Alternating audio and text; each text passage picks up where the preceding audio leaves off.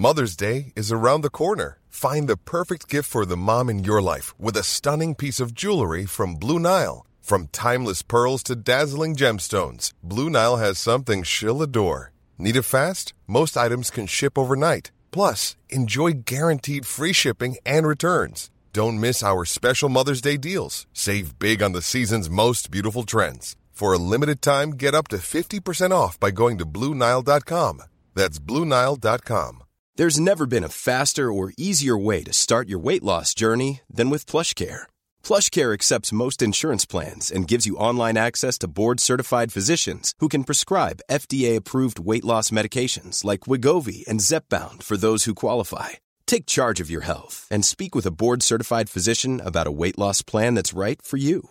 Get started today at plushcare.com/weight loss. That's plushcare.com/weight loss. plushcare.com/weight loss. Hello and welcome to the Independent Coronavirus Podcast. I'm Chloe Hubbard, Executive Editor of The Independent. This podcast is about getting behind the headlines with some of our team and drilling down into the issues we're all experiencing as we try to work out how to live, work and stay sane during these strange times. Today, we're focusing on love in a lockdown and how we navigate our relationships in a world of social distancing and government advice. And to help me chew over this tricky issue, I have with me our in-house relationship guru, Olivia Petter, and behavioural psychologist and dating coach, Jo Hemmings. Hi, both. Hi, hello. Hi. For those who don't know, as well as being a journalist on the lifestyle team, Olivia is also the host of the Independent's Millennial Love podcast. Olivia, can you please explain Millennial Love to people who may not have caught the show? Yeah, so Millennial Love is a podcast about relationships, dating and sexuality. It's changed a bit over the 2.5 years since I started doing it. But at the moment, it's basically me interviewing different celebrity guests about various subjects like how to have feminist sex and how Me Too has affected the way people date now. Okay, Olivia, so tell us about the latest episode. I hear you've had some interesting people on the show talking about how they're handling their relationships during social distancing. Yeah, so I put a call out a few days ago while I was actually still on holiday because I thought I wanted to see what kind of stories people were experiencing during the outbreak, because obviously now we're all on lockdown, we all have to stay in our houses, so obviously that's impacted people's relationships quite a lot, and I got loads of responses, mainly through Instagram. So for the show this week I spoke to 4 different women who contacted me, all of whom have very different experiences of love in the time of Corona, which is kind of what we're calling it. So we spoke to one woman called Lauren, who has recently moved into her new boyfriend's family home, along with his parents, his aunts, his cousins. She only met the parents, I think, once 5 days previously to moving in. And then I also spoke to a woman called Harriet, who has just moved in with a woman she's only been seeing for 2 months. And then another woman I spoke to has started going on virtual dates with her new partner. She basically had to move back to France before the border closed. So they've been kind of talking exclusively on FaceTime to keep things going. And then another woman I spoke to has actually had to carry on living with her ex-boyfriend. They were together for 13 years and broke up shortly before the lockdown happened. I mean, that sounds like a recipe for disaster. So can we just talk about those two? I mean, I feel so sorry for them, but what's going on with them? Yeah, so her name is Kira, so as I said, they've been together for 13 years. They broke up just before the lockdown, and the plan was that he was going to go and live with his mum, but because she's in the vulnerable category, she has to self-isolate for 12 weeks. So Kira said, well, it makes sense if we just carry on living together, it'll be safer. So that's what they're doing at the moment, and they're still sharing a bed, they're still sharing a bedroom and everything. So it's still quite intimate and quite intense. But, because they've been together for so long, she said it kind of just feels like they've slotted back into normal life, except kind of without the intimacy. But then I asked, obviously if you're in lockdown and it's just the two of you, you can't go out. Are you not tempted to kind of start things up again, if not just out of boredom? And she said, well, look, I don't think we'll get back together, but a couple things have happened since we've been isolating together, so it sounds a little bit complicated. Oh, the horror, those poor people. Joe, what's your take on that situation? Do you have any advice for people who might be going through the same sort of thing? Well, it's so interesting, isn't it? So on her side, she's got the fact they have been together for 13 years, which is a really long time. So they know each other well. But what happens now is you've got to kind of deconstruct your relationship and work out the bits that you can cope with while living together in isolation effectively, and those bits you can't. So it's interesting that they share a bed. Now, I would say to some people, if you don't have a sofa, but one hasn't moved to a sofa, for example, because usually you can sleep on that you would put a pillow between you in the bed, so you're kind of physically cutting off intimacy. Clearly, they don't mind that, and there's been a little bit of fun along the way. So if they know the pressure points of why they split up and the things they were arguing over that caused it, perhaps it's financial, who knows, but those are the things to avoid, and hang on to the things that actually are still, relatively part of what their attraction was for all that time. Perhaps it could end up being quite a healthy breakup in the end. But sort of they might become sort of friends with benefits, or people that become incredibly good friends. I mean, they're actually in quite what seems like a very difficult situation, but in some ways has much more an advantage if they are amicable about it, which it sounds that they are, than someone who literally, has got to the end of their tether and can't stand the sight of each other, recoils at the sight of each other. That would be really, really difficult. Yeah, absolutely. So, Olivia, more about the other people. I'm really keen to hear about the virtual daters. So how are they getting on? So they're getting on really well, actually. So these are two students in their early 20s. The woman I spoke to, Candice, she's 21, and she's been dating this guy, I think, for just about 2 months. So they're both French, but she decided to return home to France to be with her family before the lockdown, whereas he decided to stay in the UK with his housemates. But they've been keeping in touch, I think, almost every day. They spent the whole of Sunday evening talking over FaceTime. They spend hours talking when they do. And interestingly, Candice actually thinks it's bringing them closer together because they're kind of talking about subjects more deeply. And I think because they're not physically with each other, they feel like they can be more open and more honest. So she said that it's actually really helping them. And she thinks that, it could continue for, an indefinite amount of time, which is obviously, no one knows when this is going to end. So, but she's pretty optimistic that they can keep things going. And that's so interesting. Joe, I mean, virtual dating is going to become the norm right now, I would have thought. Is that okay? And what should people be aware of when they're going on these virtual dates?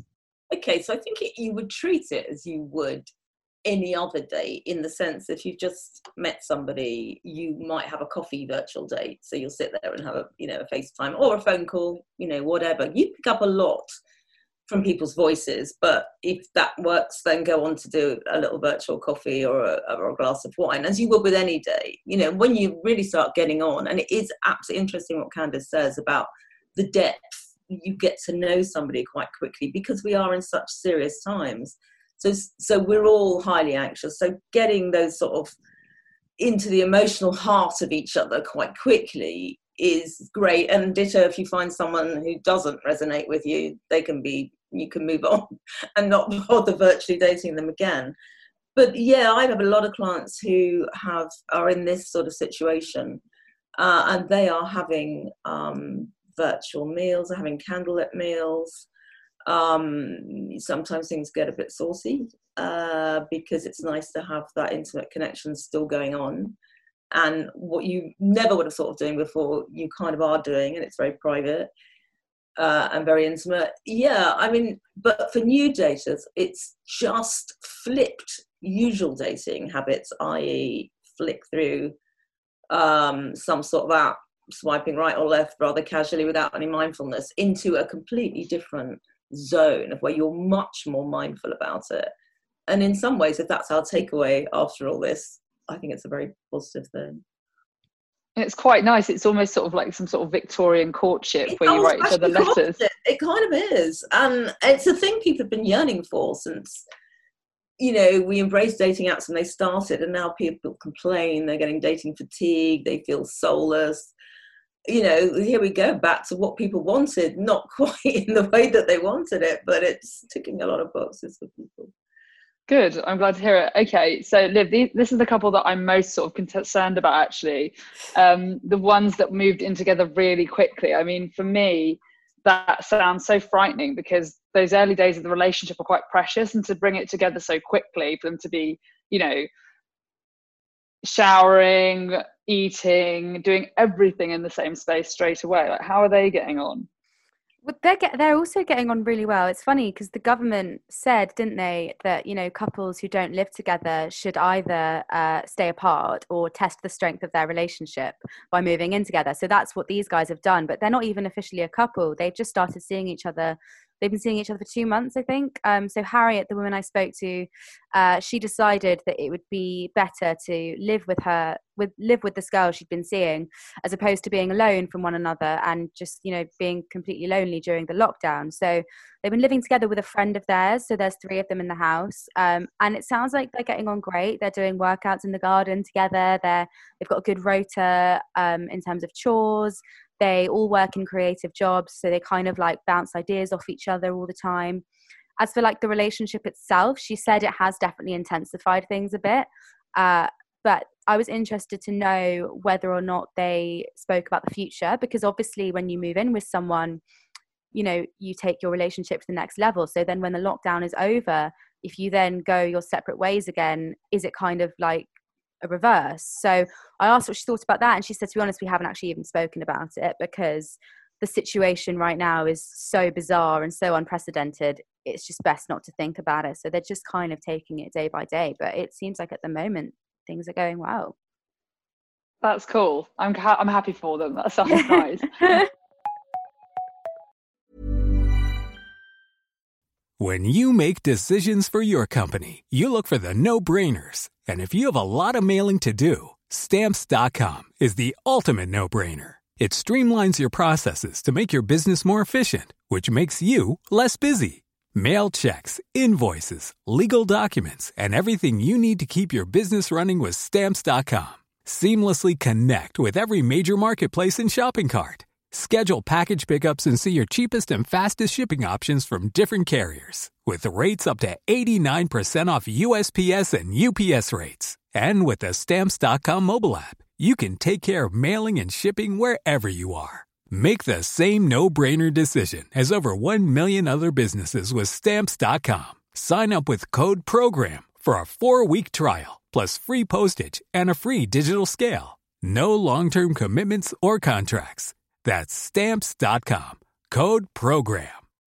When you need mealtime inspiration, it's worth shopping Kroger, where you'll find over 30,000 mouth-watering choices that excite your inner foodie. And no matter what tasty choice you make, you'll enjoy our everyday low prices, plus extra ways to save, like digital coupons worth over $600 each week. You can also save up to $1 off per gallon at the pump with fuel points. More savings and more inspiring flavors make shopping Kroger worth it every time. Kroger, fresh for everyone. Fuel restrictions apply. So what about the couple who have done the extremely brave thing by moving in with the in-laws? That's not something I think I'd want to do early on in a relationship. No, absolutely not. They've only been together for 2 months. And so this obviously wasn't by choice. They went to visit the boyfriend's parents in the countryside just for a few days. But then the lockdown happened. So now they've ended up having to stay there for God knows how long. And it's not just the parents living there. It's also his aunts and his cousins. So it's the whole wider family. And she'd only met the parents once before this all happened.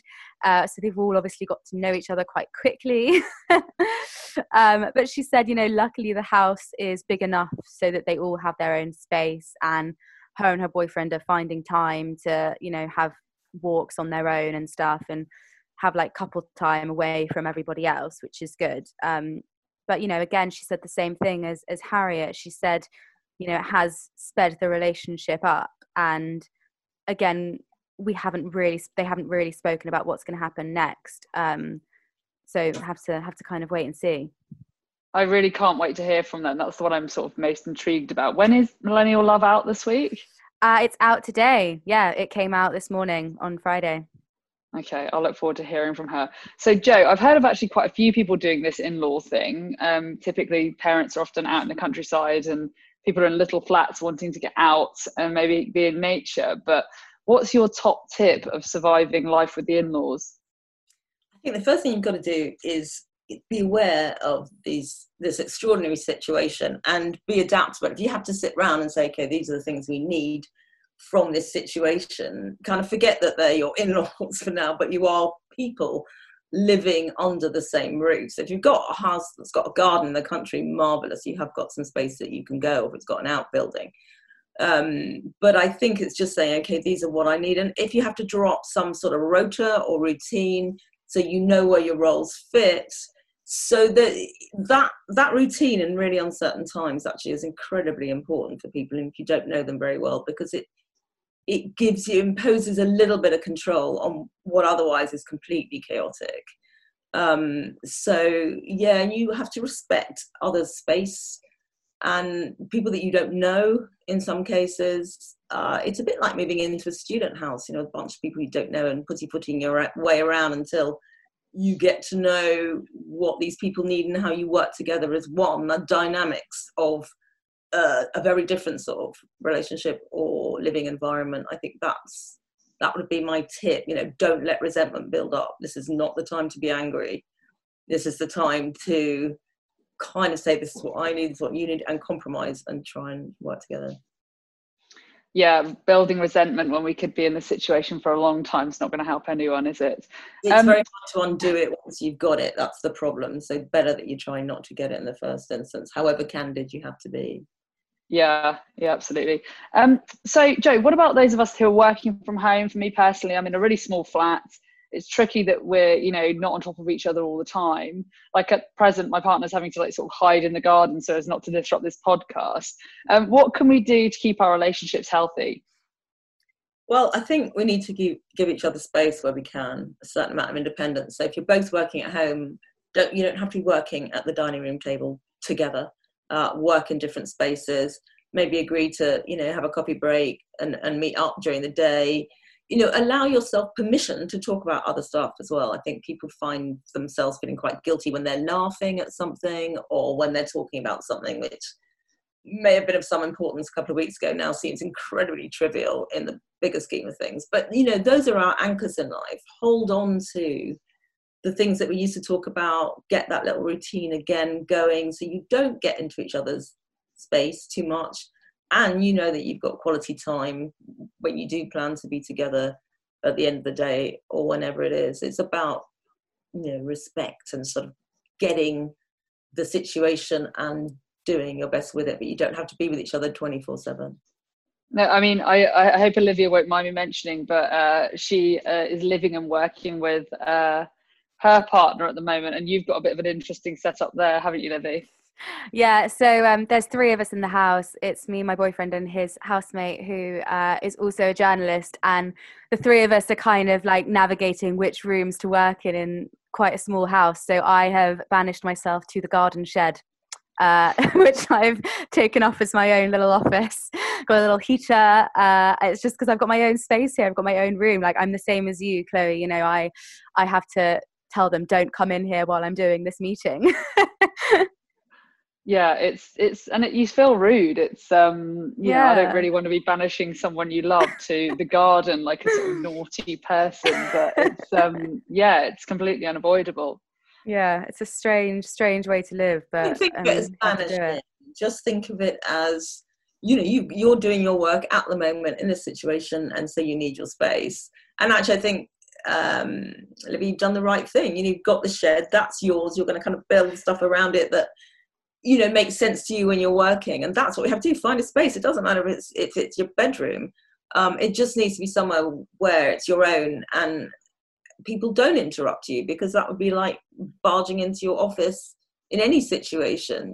People are getting on with stuff, so just got to accept those new and rather strange rules and not feel guilty about it, not feel you're punishing or banishing anybody, just getting on with a new normal.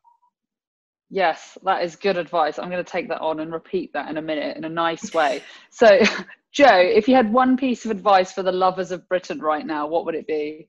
Okay, so for the singles, interestingly, the dating apps have seen a spike, an increase in people joining them, which I find absolutely fascinating.